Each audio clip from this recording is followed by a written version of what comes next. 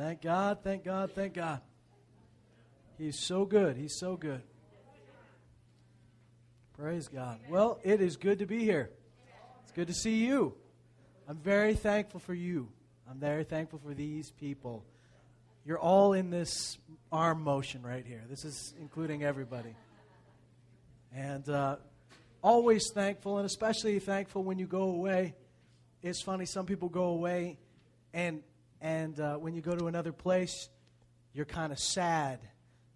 Some people go away, and they're sad, you know. Man, I have to go back home, or this is how good it is, but now I have to go back home. But it's really the opposite. When I go away, and when Tia and I go somewhere, we're always just so thankful. We come back so thankful for where God has placed us and where God's put us and the people He's put us with. And believe me, it's not the border markers.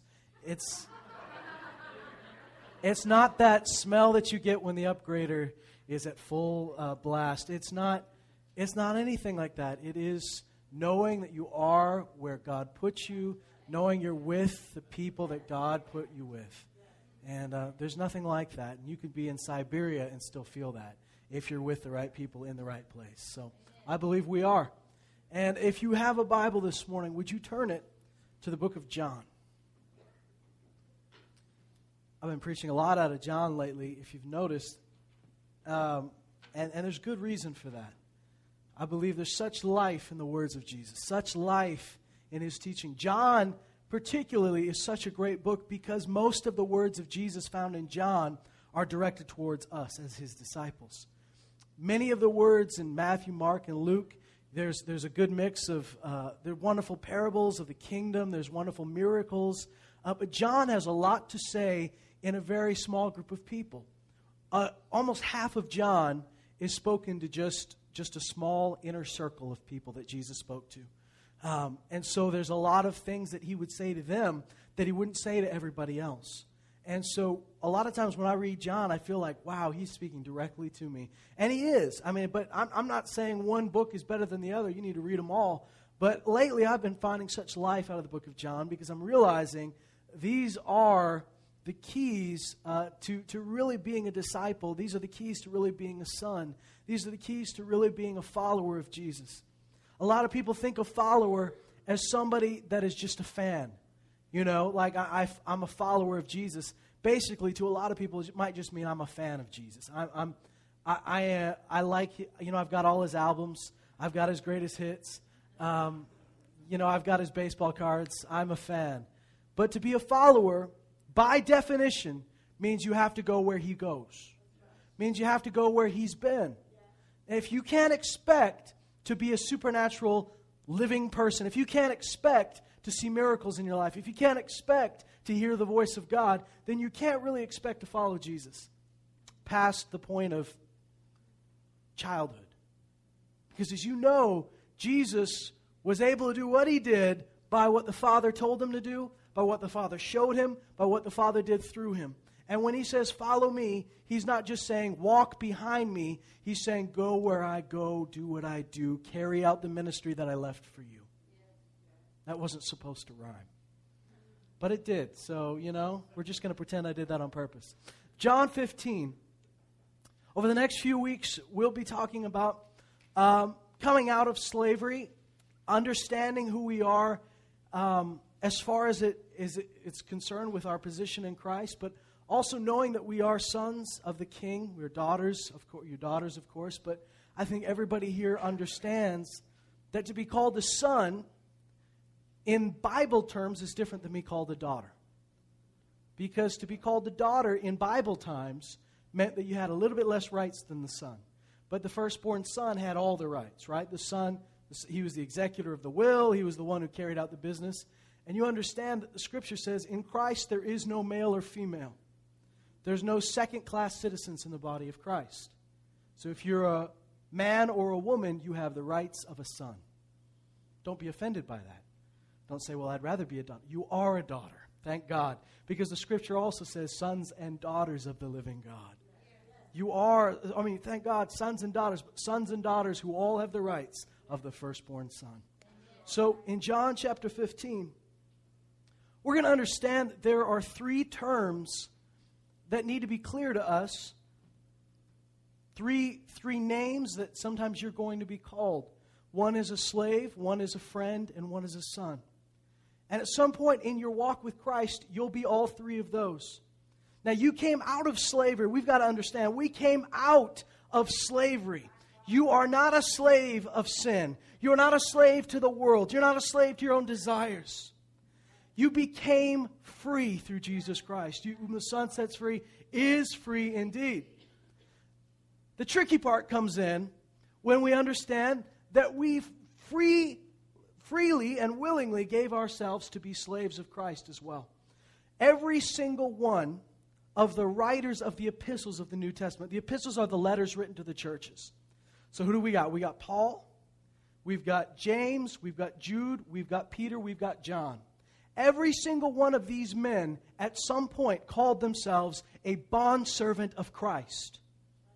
The word bondservant is a fancy word we made up to make it sound nicer.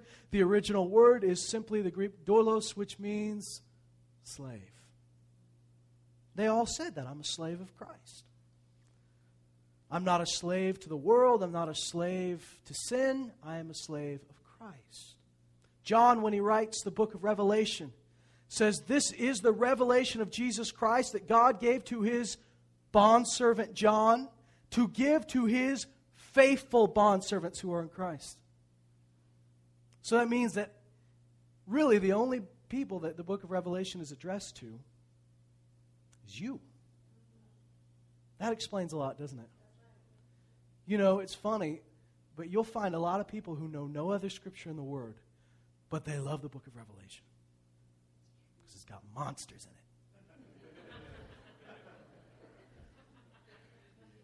It's like a horror movie, and they're freaked out.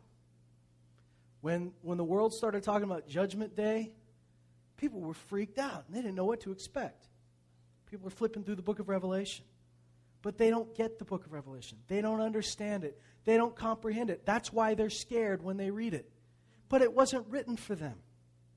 There are a lot of books they can read before they read the book of Revelation. But the book of Revelation is the one that's specifically addressed to faithful bondservants of Christ. Because you can't get it until you get Him. But you're not going to understand it until He opens your eyes to some things. Because it is called the book of Revelation. To reveal means to uncover. Did you know the word apocalypse is not a scary word? We hear apocalypse and we think of like nuclear bombs, and we think of all sorts of terrible things. The apocalypse is scary. But apocalypse, if you were to talk to our wonderful educated brother Spiro here and ask him what the word apocalypsis means, he'd tell you it means to reveal, to uncover. It doesn't mean to die a horrible death. It means to uncover something. And what are we uncovering? God gave it says that it's the revelation of Jesus Christ. He's revealing Himself. He's revealing His plan. He's revealing the mysteries of God. He's revealing the future for you. And do you know when you set yourself in a place as a bondservant of Jesus Christ, you open yourself up to know things you didn't know before and to know the future. But that's why we also need to understand that we are not just merely slaves. Because even though these men called themselves slaves of Christ, I can't find a place after the Gospels, in the epistles and in the letters written to the churches, I can't find a place where God continually calls you a slave to Him. Even though you are enslaved to Christ, even though you're a slave of righteousness, do you know He treats you like He treats a son? He talks to you like He talks to His sons.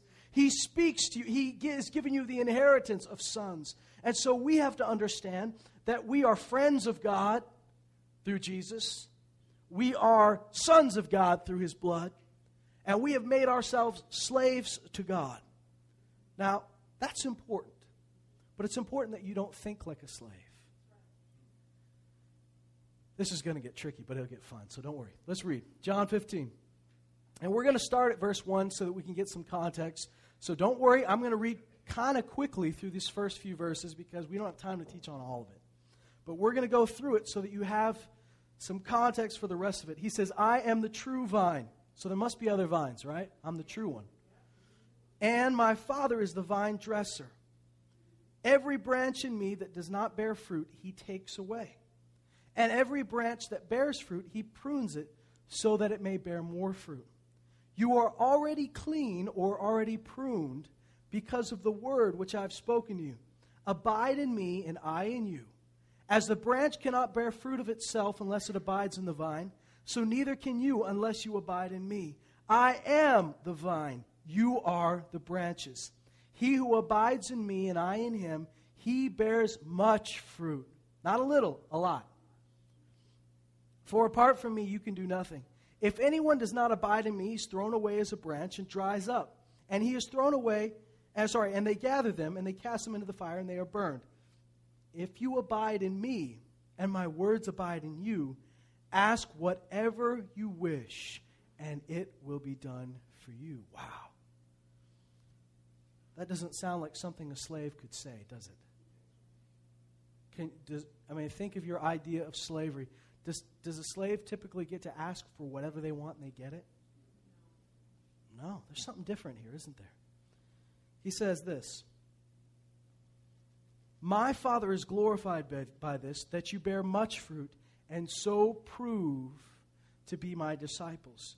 Just as the Father has loved me, I have also loved you. Abide in my love. We talked a few weeks ago about when he says in John 17, he says, even as I've been sent by the Father, so I sent you. In the same way, when he says just as, it's exactly the same way. In exactly the same manner that the Father loved me, I love you. He says, abide in my love. Just as I have kept my Father's commandments and abide in his love. These things I've spoken to you so that my joy may be in you and that your joy may be full. Now, I skipped a verse by accident. We'll go back to verse 10. He says, if you keep my commandments, you will abide in my love, just as I have kept my Father's commandments and abide in his love. These things I've spoken to you so that my joy may be in you and that your joy may be made full. This is my commandment, that you love one another, just as I have loved you. Now, when he says commandment, that means, it literally means to join you to something, to bind you to something. Especially in the old Jewish tradition, a rabbi would bind them to certain things. You would be bound to these teachings. I will bind you to this. And so Jesus is saying, this is my commandment. This is what I bind you to. This is what I'm joining you to. I am joining this with you, that you love one another. In a way, you are enslaved to love. That's not a bad thing. Now, don't get all these weird songs in your head. Slave to love, I think that is a song. That's not what we're talking about. This is my commandment, that you love one another. If you look at every single thing God has ever said to humanity, what he said to do and what he said not to do, Jesus said all of these things hang on the commandment love. Now, you may look and say, I don't want to have anything to do with the commandments of the Old Testament. I'm a new covenant believer. Praise the Lord, you're a new covenant believer. But you've got to understand that everything God said, he said to join you to his love. That everything, that every sin the world has ever committed, every sin man has sinned against God, has been a violation of the love of God. That's what it is. Think, if you love God and you love your neighbor, will you steal from that guy? If you love your neighbor, will you murder him? If you love God, will you put another God before him? You see, everything falls down to his love. And everything that breaks that is a violation of that love. This is the one commandment, love. He should have just stopped. Wouldn't it have just been easier if he had stopped right there? Love one another, and then we can make up whatever that means. Love one another. Okay, I'm going to buy you some chocolate. Love one another. Okay, well, I'll call you on your birthday. No, love one another just as, in other words, exactly the same way that I loved you. That's how you love one another. How did Jesus love you? He laid down his life. He did not count your trespasses against you. He freely forgave. He loved when you gave him nothing to love for. He loved. He loved because he was love. Not because you loved him, but because he loved us. The love of God is a creative love. It is not a recycling love. The world only knows recycling love. You give me a little love, I can give it back to you. You treat me well, I'll treat you well. The love of God is purely creative. It comes from God himself. Because he is love, you do not need to show me 1 ounce of love before I show you every bit I've got. I will love you when you hate me. I will love those that persecute me. I will bless those that bless my enemies. I will love when you give me nothing to work with. Because I don't need your love. I need his love. So just as I have loved you, and in case that wasn't clear, he says in the next verse, greater love has no one than this, that one laid down his life for his friends. In case you wanted to find a loophole in what he meant by love like I loved you, he just made it more specific. I'm going to lay my life down for you. That's what love is. He says, you are my friends if you do what I command you. What has he commanded you? To love. No longer, listen to this, no longer.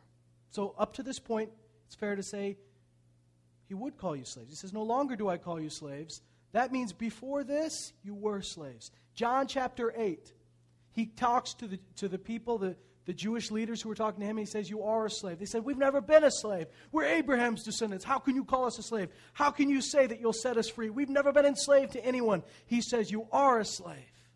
He says, you're a slave to sin. And he says, the slave does not remain in the house forever, but the son does. And he says to them at this point, no longer do I call you slaves. I call you friends. What a great statement. What a beautiful thing that you can base your whole life on. He calls me his friend. What does that mean to you, though? What does it mean to be called a friend? Let's let him define it for us, right? Because we could define it. Say, well, I don't know. I mean, I guess that means he posts something on my Facebook wall every now and then. Or, I mean, I guess that means, no, let's not guess. Let's see what he says. Here he describes the difference between a slave and a friend. He says, no longer do I call you slaves, for the slave does not know what his master is doing. But I have called you friends, for all things that I have heard from my Father, I have made known to you. So the difference between a slave and a friend is what you're shown. The difference between a slave and a friend is what you're entrusted with. The difference between a slave and a friend is a slave has no clue what's going on, but a friend knows. You can go through life and act like the rest of the world. You can even act like a big chunk of the body of Christ and just let life happen to you. And just say, whatever happens must have been supposed to happen. But that is not the way God treats you. You go through life, because here's the problem with that. The Apostle Paul, let's take him as an example, right? Have you heard this? By well-meaning, well-intentioned, thank God for them, brothers and sisters, but I've heard this many times in the body of Christ. Well, we tried to do it and it kept failing. It must not have been the will of God. But if you're the Apostle Paul, your whole life must not have been the will of God, because you had problems everywhere you went. People beating you. People stoning you to death. Then you get up and do the same thing. This must not be the will of God. It's too hard. There's too many things coming. If it was the will of God, it would just naturally happen. He would have quit, wouldn't he have? If he hadn't known what the will of God is, he would have quit. Do you know when he went to Jerusalem, he went to Rome, they told him, you go there, they will bind you. They will bind your hands and your feet. And he goes, I already knew that. You're just confirming what God already told me. You see, God didn't send him there, and then he's surprised by becoming a prisoner. God was faithful to his friend, to his son, to let him know, you're going to be bound, but I'm going to be with you. You're going to be put in front of judges, but I'm going to speak through you. He's not surprised, he's ready. And you don't have to go through life expecting that, I'll just see what happens because this must be God's will. That's fatalism. We do not believe in fate. We believe in God. We believe in a God who doesn't just see the future, he's already there. We believe in a God who does not just remember the past, he's in the past too. He's everywhere. And so here's the deal with God. He is not just keeping these things from you and saying, boy, you've got a surprise waiting for you. He unveils things, reveals things to you. As you're faithful, so things are revealed to you so that you can walk out as somebody who walks in the light, not in the darkness. The difference is somebody in the darkness doesn't know where they're going, and they bump into things, and they're embarrassed. In Loon Lake, a few months ago, I took one of our faithful guys that's been coming. His name is Ben. And Ben's just a wonderful guy. Just thank God for Ben. He's a good sport. And I said, Ben, can I use you as an example? And I put a blindfold over his eyes and spun him around a few times because Ben's a good sport. And I told him to go to the office. Of course, you don't point him to the office because that's way too easy. You point him somewhere else and then tell the congregation to shh. And so let's find where Ben goes. And of course, Ben made us all laugh because Ben is a good sport. And Ben ran into the front row a little bit, and he ran into the pulpit, knocked some flowers over. It took him a long time to get to the office. And a lot of things happened on the way because he was walking in darkness. And everywhere he went, he had to go by what he felt to go to the office. He had to feel things. He always had to go by what he felt because that's all he's got. But you are not a slave. You are a son, a daughter of the King. You're a friend. And he shows you where you're going. You don't walk in the darkness, you walk in the light. And so I tell you to walk to the office, you're going to go straight there, aren't you?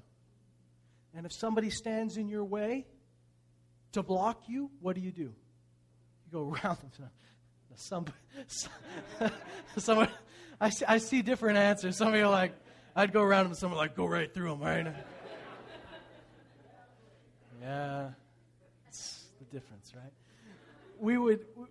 This is church, so we would try going around first. If you're blocked, if he doesn't let you go around, you escalate. But until then, you try to go around. And you get there. Does it slow you down that much? Does it stop you? No, because you know where you're going. And you can see the obstacles, but they're not going to stop you. And you don't even have to feel anything. If I told you to walk to the office, you'll probably not touch anything until you touch that doorknob. Because you don't have to go along the front row. You don't have to go along the stage. You don't have to feel people. You can just go. And see, when you walk in the light, you don't have to go by your feelings. You don't have to go by circumstances. You can go by what God has told you, where he's told you to go, and you can go straight there. Amen. It takes you a lot less time, and you're not discouraged when things get in your way because you can see past those things. You can see around those things. It's so important that you realize no longer does he call me a slave. Because the slave does not know what the master is doing. Now, if your brand of theology teaches you you'll never know what God is doing, then you will live the rest of your life as a slave with results that are much less than God intended for you. If you will understand that you are a friend and a son, and that everything he has ever wanted you to know, he's going to tell you if you can only listen, then you'll walk in the light as he is in the light. Now, Paul had a lot of obstacles, had a lot of issues that came up. No one promised you'd have a life of roses and lollipops, but did he ever have to not do what God told him to do because of these obstacles? Did he ever have to say, I give up? Did he ever have to say, you know what, the gospel's just not going to be preached because I can't do it?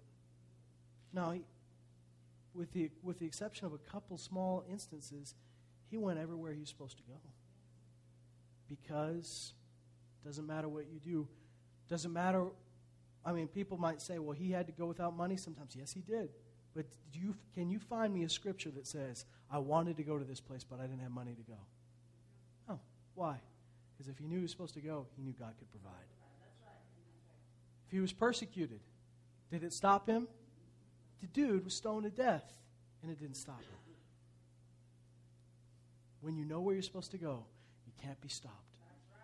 It's so important that you understand I'm supposed to know some things because I am not a slave anymore. Now, I make myself a slave of Christ. I am a slave. In regards to my obedience, I'm a slave. In regards to my position, I'm a son. Do you understand the difference? When it comes to my obedience, I am like a slave to his master. I don't have my own will, just as Jesus didn't have his own will. You see, here's the thing. When it gets tricky for you to understand the relationship between a son and a father and how you should relate to God, you don't have to go any further than to look directly. Just look at Jesus. Look at his life. He showed you what a son was supposed to be like. Thank God. He showed us. And what did he say? He says, I don't do anything unless the Father tells me to do something.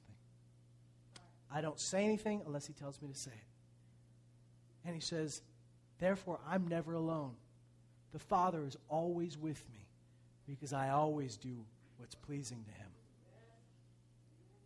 Can you think of Jesus as a slave?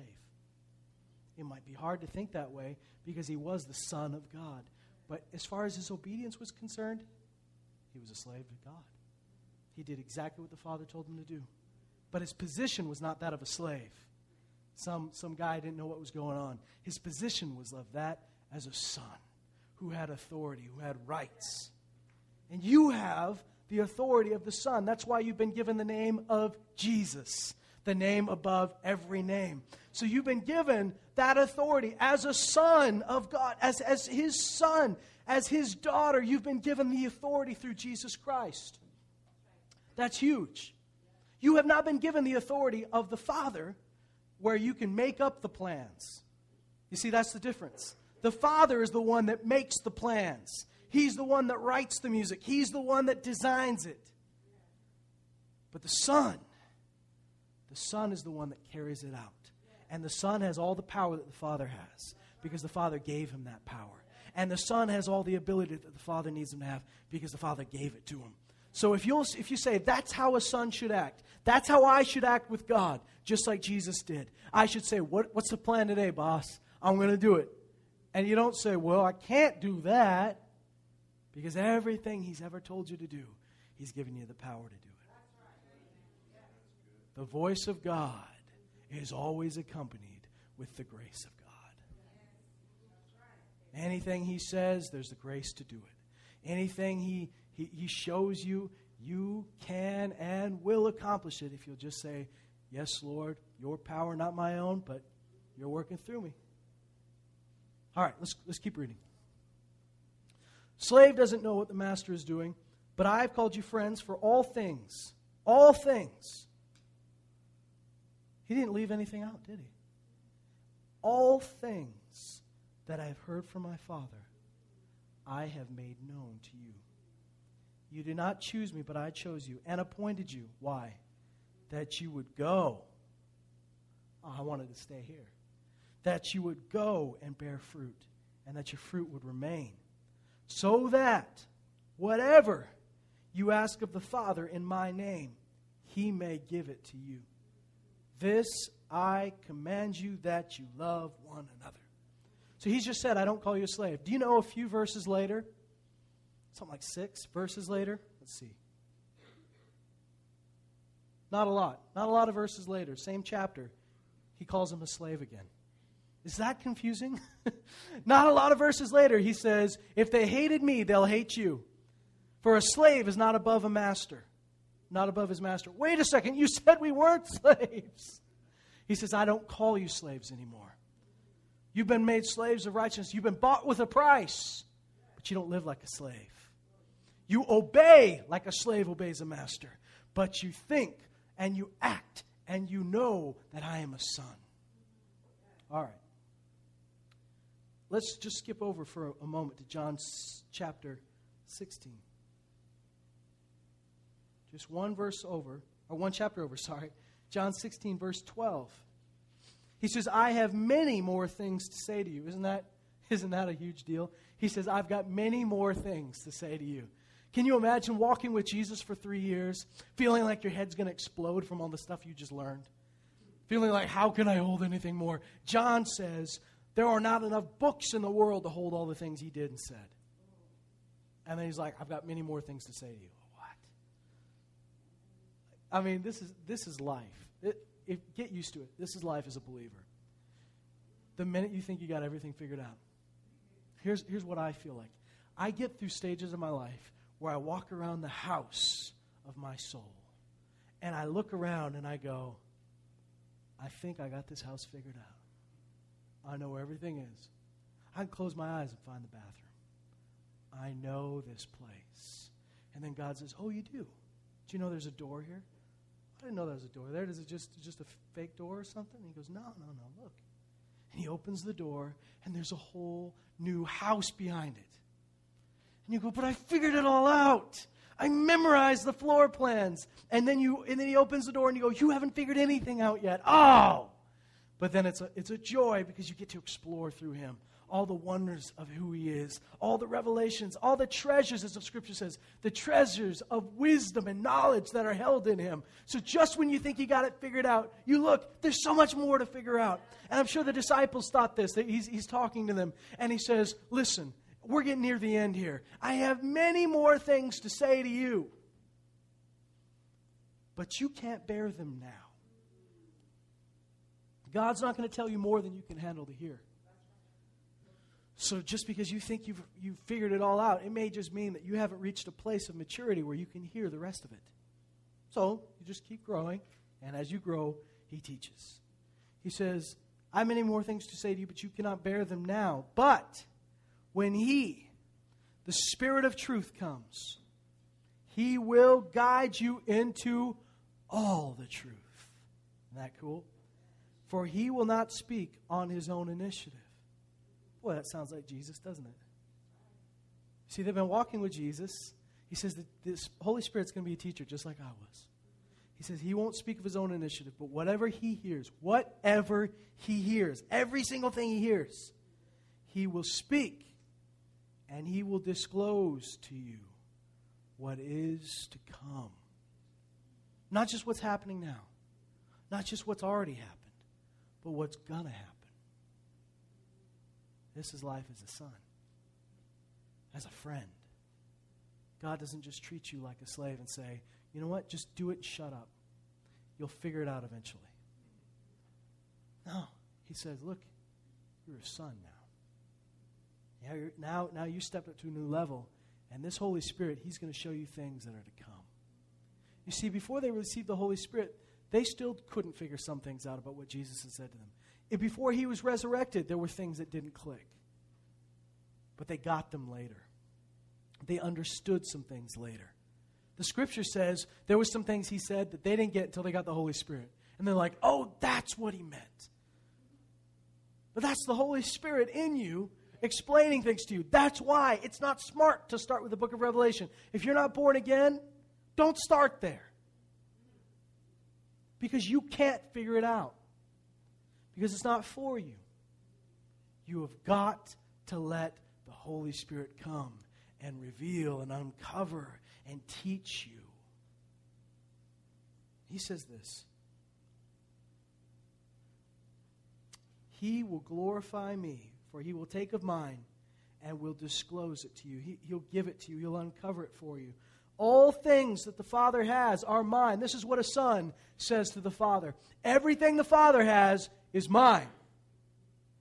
Therefore, I said that he takes of mine and will disclose it to you. So he's saying, you're on the same level as me. He says, everything the Father has, I call it mine. Isn't that funny that you can say, because I'm a son, I can say everything the Father has is mine. Now, outside of him, there's nothing. If I get all cocky about this and try to say, I get all puffed up and arrogant about it and start to say, well, if I've got everything, I'm going to start my own club. then you step out of the vine, all of a sudden you've got nothing. He says, apart from me, you can't do anything. A son does not own everything. A son says, because I'm a son, everything the Father has is mine. But when I stop being a son, I don't have that.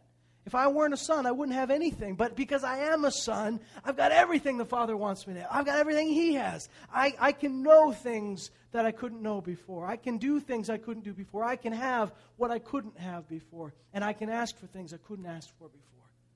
It's so important that we stop thinking like slaves, just wandering around, waiting for life to happen to us. And we open our eyes and say, God, what do you want me to say? What do you want me to know? What do you want me to do?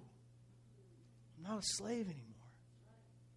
A slave doesn't know what the master's doing. I'm going to tell you what I'm doing. Let's look in 1 Corinthians.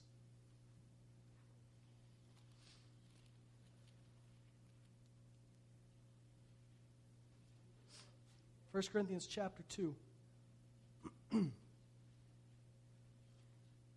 why don't you, when you get there, can you hold it like, how many of you have a finger? All right, good. Use one of those. Hold your place. And go to Romans 8. Maybe you've got one of these fancy ribbons. I, too, have a fancy ribbon. Let's go. So we'll just start with Romans 8. Read something very familiar to all of you. So, all right, here's the deal. When you got born again, what part of you got born again? Your spirit, right? Okay. You still have the same body, don't you? It's still as dumb as it ever was, isn't it? But your spirit's alive. Your mind, it's being renewed. It's learning. It's growing. It's being washed. You're being brainwashed. That's a good thing. This is all good. You're growing up. But your body is the most animal part of you. The scripture calls it the flesh. It says the flesh doesn't have anything good to add to the equation. The best the flesh can do is just obey. The flesh does not come up with its own plans. What makes you different than every other animal on the planet? Spirit, right? Now some people say soul, but when they say soul, you're talking about the spirit. When you're saying soul. But let's define it like the scripture defines it. Let's define it like most of Christianity would define it today, that we are a spirit, we have a soul, and our soul is our mind, our will, and our emotions, and we live in a body. Now, you have a puppy, you have a dog at home. That dog has a body. The dog has a very primitive version of the soul. It has a mind, right? It has its own will, you know that. And it has some emotions. You know when the dog's happy, you know when it's angry, you know when it's sad, you know when it's afraid. All of those things are kind of guided by instinct. A lot of things is instinct, right? That's being led by the flesh, just mere instinct. When the dog wants to go to the bathroom, unless you've trained it, he's just going to go. When the dog wants to make more puppies, the dog does that unless there's other things that have taken place. This is life as an animal. When the dog wants to eat, the dog eats. See, you may say, not my puppy. My puppy eats at 5 o'clock every day. Well, that's because you've trained it. It's because you've trained the dog to not go just by its own instincts, but to realize, oh, yes, I have a master. I listen to the master. And so the dog has said, I don't just obey my natural instincts, but my instincts have to be changed because if I don't, here's what happens. Your dog learns. But you are not a dog. You're not a beast. You are a human being who has a spirit given to you by God. Who is a spirit, sorry. And the difference is, you've got something that no other animal on the planet has. You've got a direct connection with God through that spirit. You've got a free, sovereign will that you can either use to serve the wrong things or the right things. An animal does what the animal feels like he should do. A human being has the ability to hear the voice of God and follow, to inquire of the Lord.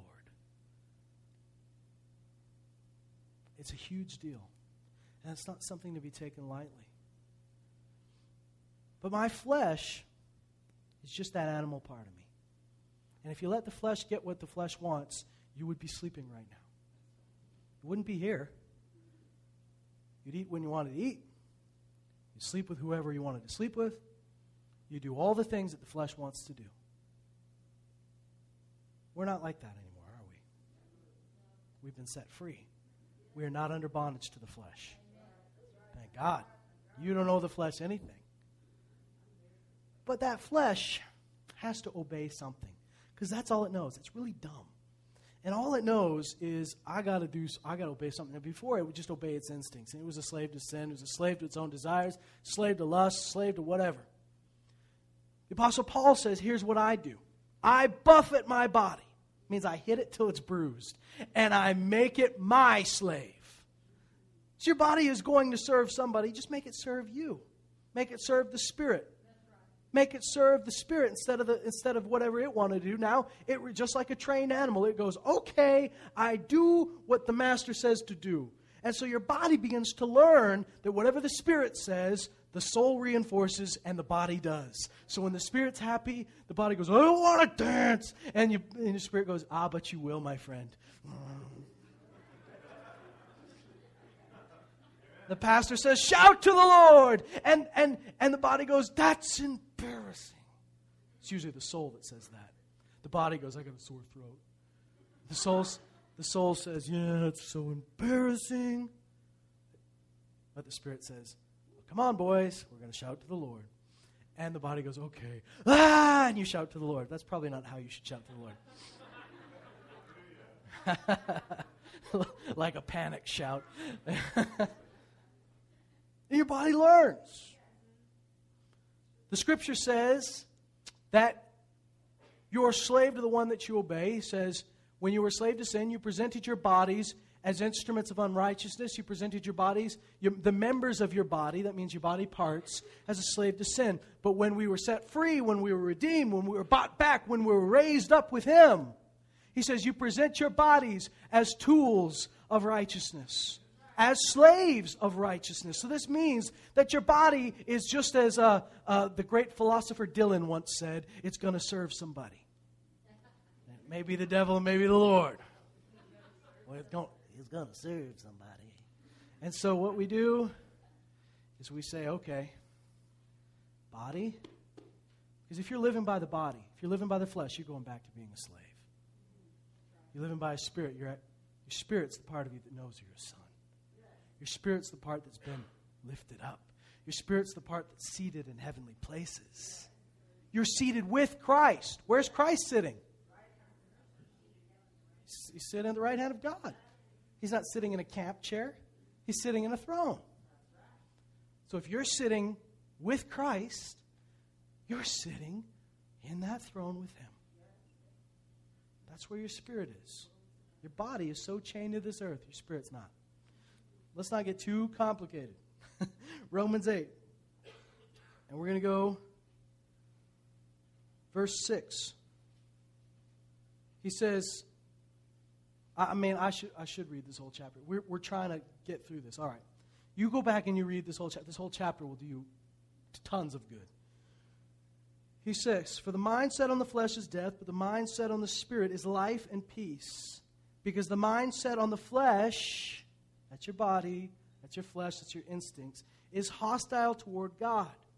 For it does not subject itself to the law of God, for it is not even able to do so. And those who are in the flesh cannot please God. However, you are not. Big words right there. You are not in the flesh, but you are in the Spirit. If indeed the Spirit of God dwells in you. So when you got born again, you stepped out of the flesh, you stepped into the Spirit. He says this, but if anyone does not have the Spirit of Christ, he does not belong to Him. If Christ is in you, though the body is dead because of sin, yet the Spirit is alive because of righteousness. Thank God. Whose righteousness? His righteousness, which became our righteousness. But if the Spirit of Him who raised Jesus from the dead dwells in you, He who raised Christ Jesus from the dead will also give life to your mortal bodies through His Spirit who dwells in you.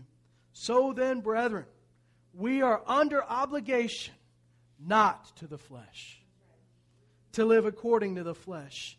For if you are living according to the flesh, you must die. But if by the Spirit you are putting to death the deeds of the body. Listen to that. If by the Spirit you're putting to death the deeds of the body, not by the flesh. You don't put to death the deeds of the flesh by the flesh. You do it by the Spirit. If by the Spirit you're putting to death the deeds of the flesh, deeds of the body, you will live. For all who are being led by the Spirit of God, these are the sons of God. All who are being led by the Spirit of God, these are the sons of God. And listen to this.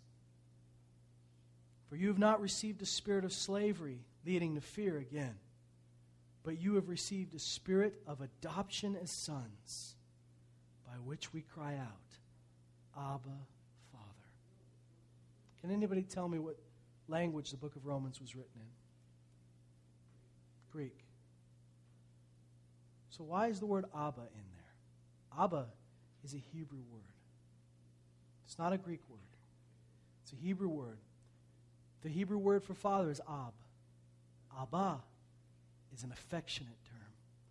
The difference between dad and daddy. And Paul leaves this in because when he's writing this letter, he does not say, we receive a spirit of adoption which we cry out, Father, Father. He writes in his own language, using the word he spoke when he was a little boy to his own father. He says, Abba. He left it there for a reason. Thank God our English translators figured that out. They left it there too. Which we cry out. So by our spirit cries out, I am a son and I have a daddy. That's a big deal. Verse 16. The Spirit himself testifies with our spirit. Now, so the Spirit, the Holy Spirit, testifies with our spirit. He's not testifying with your brain. He's not testifying with your body. He's testifying with your spirit that we are children of God.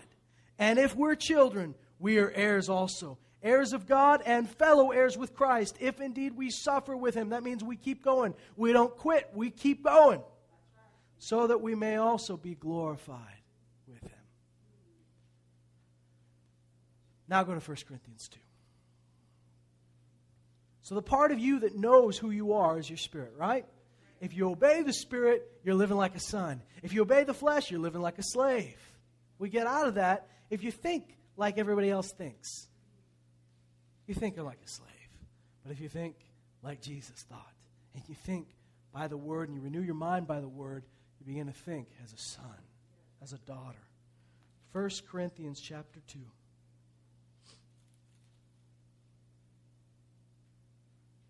Says in verse 6, yet we do speak wisdom among those who are mature. A wisdom, however, not of this age, nor of the rulers of this age who are passing away. But we speak God's wisdom in a mystery, the hidden wisdom which God predestined before the ages to our glory. The wisdom which none of the rulers of this age has understood. For if they had understood it, they would not have crucified the Lord of glory.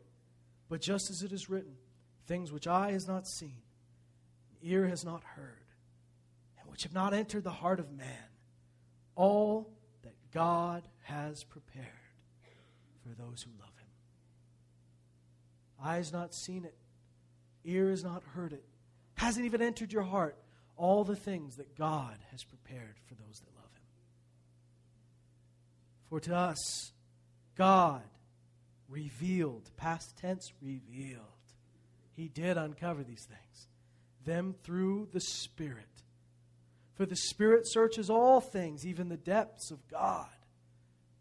Do you think that you'd think that there's a part of God that he's hiding, that couldn't possibly be, we couldn't even begin to probe, but he says the Spirit searches every part, even the depths of God. It goes into everything that God is, and the Spirit searches it out. And he says, for who among men knows the thoughts of a man, except the spirit of the man which is in him? Even so, the thoughts of God no one knows except the Spirit of God. Now, this is the same Spirit in John 16 that Jesus said was going to tell you everything he saw, everything he heard. He says the Holy Spirit's going to be one giant tattletale that's going to tell you everything. And now he says no one knows the thoughts of God except the Spirit of God. Verse 12. Now we have received not the spirit of the world, but the Spirit who is from God, so that we may know the things freely given to us by God. You see, this is why you have to have the Holy Spirit. This is the difference between being a son and a slave, that you may know the things freely given to you by God. You can't just let life happen to you. Because here, according to this scripture, you are supposed to know what's given to you. Why? Because if you don't know what's given, you won't go and get it. You won't receive it. You won't take it. Apparently, you're not just a slave who gets force-fed whatever meal comes his way. You are a son who has to know, this is what I have. These are my rights. This is my inheritance. And I'm going to ask. And he says, Jesus said, whatever you ask, the Father will give. He doesn't just say the Father's going to give you whatever he wants to give you, does he? He says you have to ask for it. How can you ask for it unless you know what he's given you? I don't buy the brand of spirituality that says whatever happens, happens. Because if you live that way, whatever happens will happen to you. But if you act like a son, you realize, I should know some things. I should know. Now, I'm going to bring this to some practical application for you. Can I do that? I should know what the next step of my life is. And I should be praying about it. And I should be asking God for some things that I need to accomplish that. Now, I should listen to him first, because here's the deal. He lets you cheat. Not cheat in a bad way, but in a good way. He tells you what to pray. He tells you what you need. And you just respond to that and you say, okay, that's what I need. And you just believe it. And you receive it. You ask for it. Once you've asked for it, you believe you have it.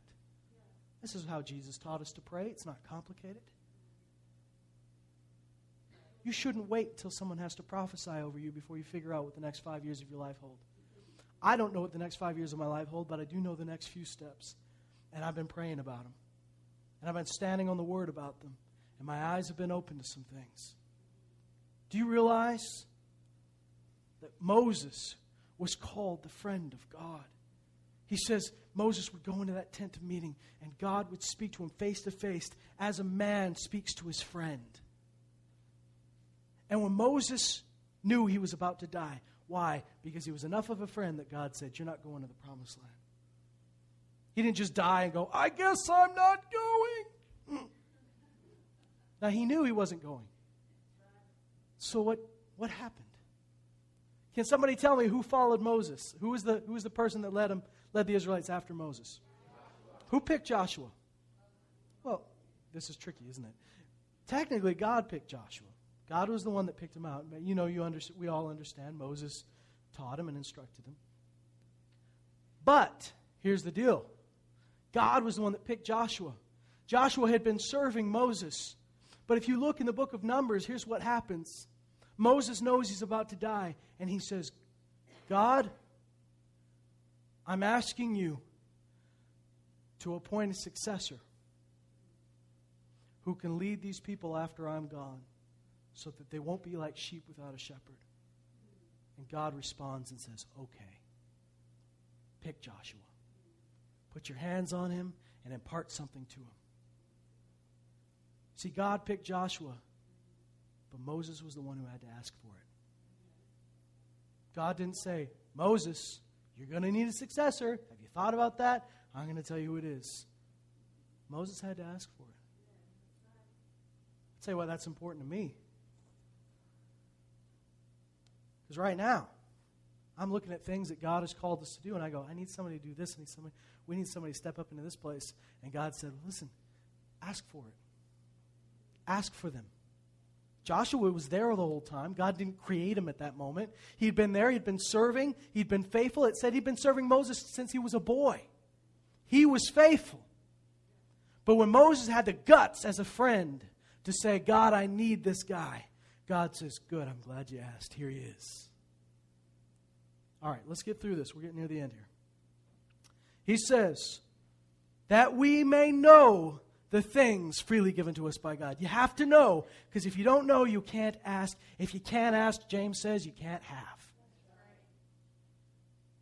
Now we can go and we can march down the Christian bookstore and find 15 books in 30 seconds that tell you just wait and see what God throws your way and receive it with thankfulness. And there is some truth in being content and being thankful, but understand that if you don't know what's supposed to happen, you'll never ask for it, and you'll just take whatever happens, and you'll think it all came from God. But it didn't all come from God. He says this, we may know the things freely given to us by God, which things we also speak. When he says we, he's talking right now about him as an apostle, his fellow ministers. He's talking about the people that speak wisdom to the mature. And he says, which things we also speak, not in words taught by human wisdom, but in those taught by the Spirit. And the New American Standard says combining spiritual thoughts with spiritual words. The English Standard Version says it very well, and I believe this is a... Does anybody have an ESV here tonight? Barry, how fast can you get the ESV up? Barry's, thank God, is this your first Sunday doing this, Barry? No. But we don't let him do it too long before I throw something new at him. In the English Standard Version, I'll go ahead and quote it to you, and if he gets it up, he'll get it up. It says,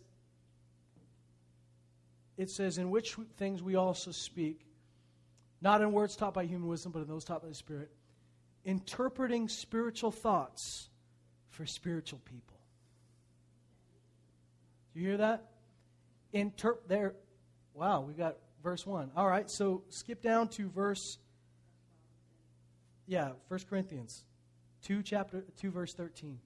He says, which we things also we speak, interpreting spiritual thoughts for spiritual people. Which means, if you're going to understand the things freely given to you by God, he says, that we may know the things freely given to us by God. Once we know, we preach it. We teach it. How do we teach it? How do we preach it? We're interpreting spiritual thoughts for, here we go. And we impart this in words, not taught by human wisdom, but taught by the Spirit, interpreting spiritual truths to those who are spiritual. These are the sons of God, those that are led by the Spirit of God. These are the sons of God, those that are living by the Spirit, not the flesh. These are the ones that understand things to come. These are the ones that see things ahead. And you can come to church, and it makes no sense to you unless you're open to the Spirit of God. So he says, our part is to impart this. Impart what? The things freely given to us by God. Impart this in words not taught by human wisdom, but taught by the Spirit, interpreting spiritual truths to those who are spiritual. He says this. The natural man does not accept the things of the Spirit of God, for they are foolishness to him. He cannot understand them because they are spiritually appraised. But he who is spiritual appraises all things. That means he judges all things, understands all things, figures these things out. Yet he himself is judged or appraised by no one. For who has known the mind of the Lord, that he will instruct him? But we have the mind of Christ. And I, brethren, could not speak to you as to spiritual men, but as to men of flesh, as to infants in Christ. I gave you milk to drink, not solid food, for you were not yet able to receive it. Indeed, even now you are not yet able, for you are still fleshly. For since there's jealousy and strife among you, are you not fleshly? And are you not walking like mere men? Oh, that's not for us. You got to develop the spiritual part of you. Say, I'm going to be a spiritual person. I was bought back so I could be a born-again living spirit. Jesus died to give life to my spirit. I'm not going to ignore it now. I'm going to live by it. And when I live by it, when I listen to it, I understand things. I see things to come. I stop thinking like a slave. When you live after the flesh, he says they're acting like mere humans. Isn't that weird? It's not okay to act like a normal person. Because he says mere humans, they're still slaves. They're still thinking by whatever they feel like doing. But when you're born again, your spirit is connected with the Spirit of God. Hears the voice of God. Sees the things that God wants you to see. Knows things that are going to happen before they happen. Not everything. But what you need to know, you'll see. And I can promise you this. Can I tell you something? The deeper you go with God, the more you'll know. The more you'll see ahead. Look at the life of Daniel. Look at the life of David. David spent so much time in personal worship time with God that he started prophesying about what Jesus would go through. He started channeling what Jesus was going to feel on the cross. That's seeing ahead. Abraham was enough of a friend of God that Jesus said he saw my day and rejoiced. He saw his day. Daniel spent enough time in prayer that he saw all the way through the rapture and the second coming of Jesus Christ. The more you'll devote to the Spirit, the further you'll see. Because God is not a hider. He's a revealer. And if you'll think like a son, you'll say, God wants me to know some things. If you think like a slave, you go, whatever happens, happens.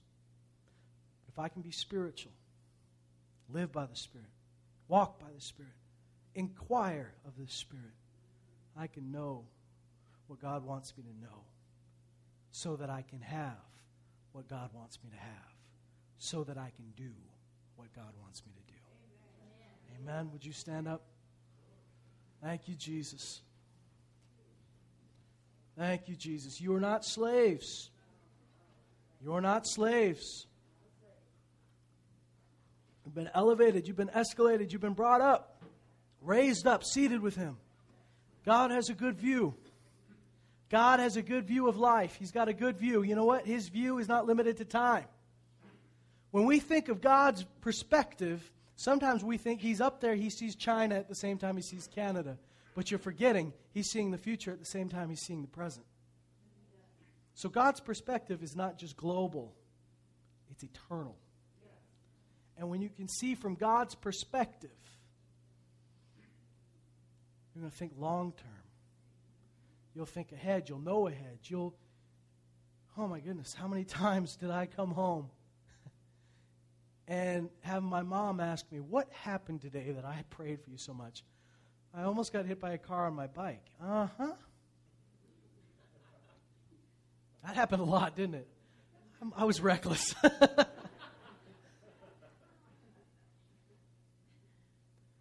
There are a lot of things God wants you to know. One of the big things is what you're supposed to have. The things freely given to you by God. God wants you to know these things. He wants you to ask for them. But you gotta open up your eyes, open up your ears, open up your heart. Let yourself be a spiritual person that says, I live by my Spirit. I follow my Spirit. If my spirit doesn't feel right, I'm not going there. If my spirit doesn't feel right, I'm not saying it. I don't say anything unless I hear the Holy Spirit tell my spirit to say it, and then I'll say it. You know, if you live life like that, it may sound like more work, but it's far more productive.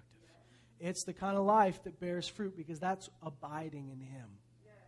Where you go, if I'm not in you, I can't take a breath. If I'm not in you, I can't make a move. If I'm not in you, I can't preach a sermon. If I'm not in you, I can't pray a prayer.